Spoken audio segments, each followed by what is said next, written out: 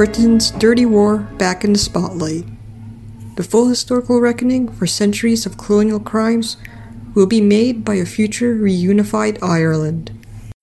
On May 27, the Labour for Irish Unity group held a well-attended online meeting with guest speakers John Finucane, son of murdered human rights lawyer Pat Finucane, and Brigay Voyle, daughter of Ballymurphy massacre victim Joan Connolly.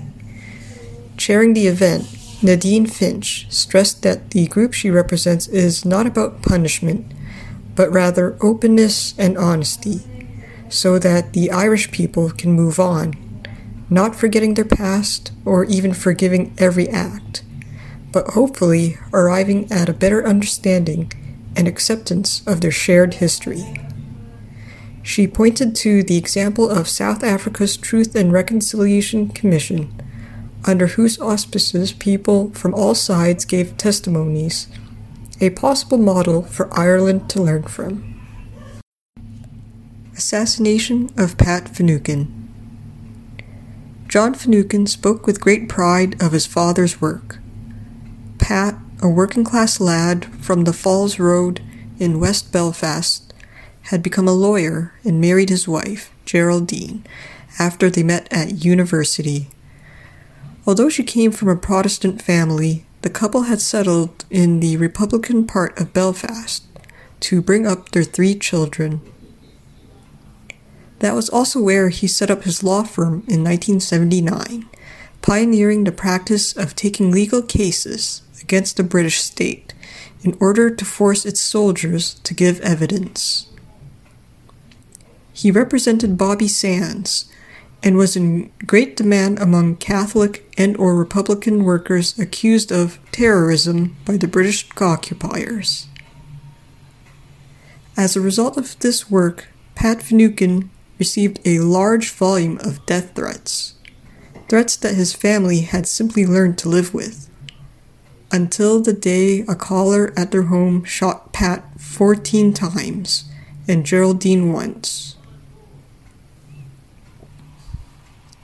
John, now a respected member of Sinn Féin, accepted the need for some kind of truth facilitation process, possibly with immunity for all the people of Ireland, so they can learn to live in peace, but stressed his view that such immunity should not be extended to cover crimes organized and carried out by a foreign power and its occupation forces.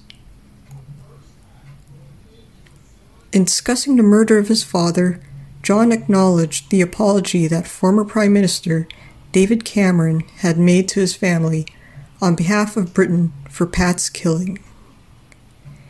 In making that apology, Cameron had recognized and condemned the shocking level of collusion between British security forces and loyalist death squads. This apology had at least seemed sincere, said John, and was in stark contrast to the mealy-mouthed half-apology given so recently by Premier Boris Johnson to families of the victims of the Ballymurphy massacre. John highlighted the passing through the British Parliament last year of the Covert Human Intelligence Sources Bill, CHIS, which specifically entitles various government bodies to legally act illegally. If my father had been killed today, he said, it would be okay so long as all the right boxes had been ticked beforehand. After revealing that there may be moves afoot in Britain to give immunity to all her soldiers, John ended up by saying, the assassination of political opponents of the British state and its policies did not start or end with the killing of one man, my father. There exists a system for killing people, but who directs it, who orders it, and who finances it? Ballymurphy Massacre. Brigay Voyle thanked John for bringing up Prime Minister Johnson's mockery of an apology. but stated on behalf of the Ballymurphy community. We don't want their apologies. That's not what we've been seeking. We still want justice. Referring to the recent inquiry in the August 1971 massacre at Ballymurphy, Brygga said that the community was thankful that at last, after all these years, a British court had admitted that every one of the 10 murdered people had been shot at random for no reason whatsoever. But they are still furious, she said, that it had taken so long to come to this conclusion. Why, she asked, were the British state's lies stuck to by the media over the years when they could have been, and had been disproved so quickly and easily?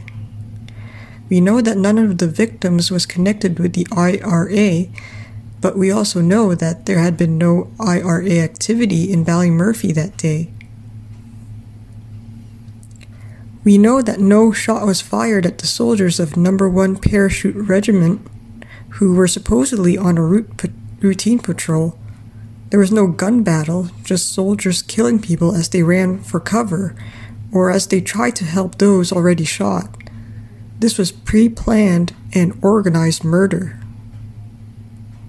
Why were all the guns used in the massacre destroyed straight away? Asked Brygga. We still want to know who gave the order to shoot, who covered it up, and who is continuing to cover it up.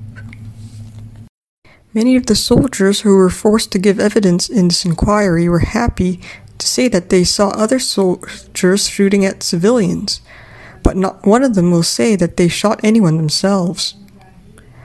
Brygga pointed out that this latest inquiry is just another whitewash, only now without the old claim that the victims were armed IRA members. The truth has to be dragged kicking and screaming from the British state over many tortuous years of vile accusations against both the dead and those seeking justice. We, the Ballymurphy community, reject totally any and all calls for an amnesty on prosecutions, she said. Describing the day that No. 1 Para had entered Ballymurphy with bloody intent, Brygga told the meeting that it had been just a normal day with people going about their business, when, out of nowhere, soldiers began shooting at people. My mammy was going to help a wounded neighbor. She was in open ground, and it would have been clear to anyone that she had no weapon and was posing no threat. She was shot in the head, the shoulder, the hip, and the hand, and she lay there for 4 hours. Whether Joan Connolly died instantly or sometime during those 4 hours is not known. The bullet that struck her head did not enter the brain, but had rather blinded one eye and taken half of her face off. Many of the victims had been shot numerous times, but the first reports issued to the media claimed that these soldiers had been attacked and that all the dead were from an IRA team. When Catholic leaders had first asked, in 1969, for troops to be sent to Belfast to protect them from loyalist death squads, Brygga's mother had welcomed them and even taken tea out to them. One of her daughters married a British soldier, and Joan had been a frequent visitor to the barracks to see her son-in-law up until 6 weeks before her death. How, Brygga asked, did my mammy go from that to being a gunwoman in their eyes? Later, the army story changed to try to accommodate some of the more inescapable facts. There had been an all-night gun battle with IRA men, they said, and an innocent priest and a mother of 8 had been caught in the crossfire, along with the group of IRA men. Even now, the insults from the state didn't end. Joan's family were offered £250 compensation. The family turned down this slap in the face, but they were keen to know why the state offer was so low. It was because Joan didn't work and so made no financial contribution to the family, they were told.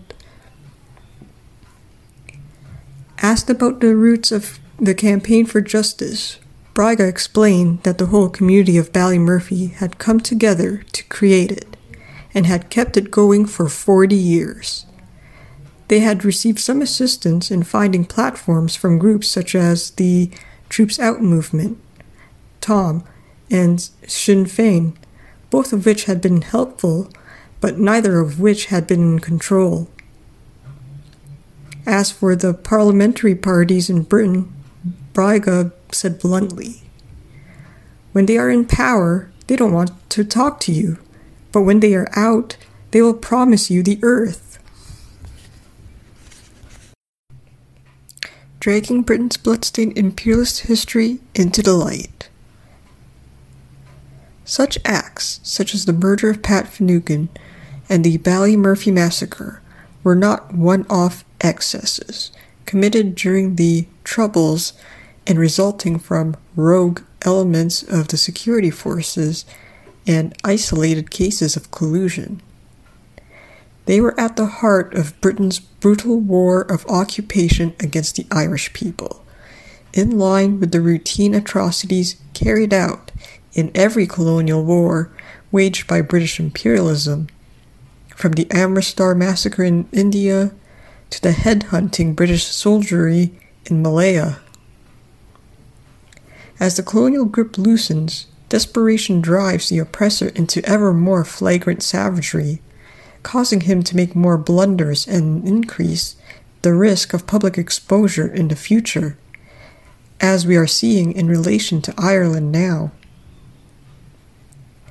If the obstacles on the road to Irish reunification seem less formidable now than was the case at the time of Pat Finucane's murder and the Ballymurphy massacre, this is to be credited to the successes of the Republican struggle, hitherto armed and laterally through masterful diplomacy.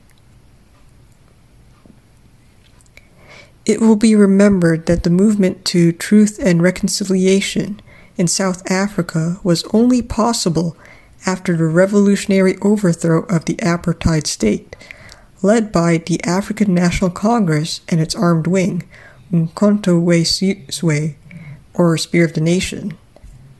The full historical reckoning of Britain's dirty war will be made by a future reunified Ireland.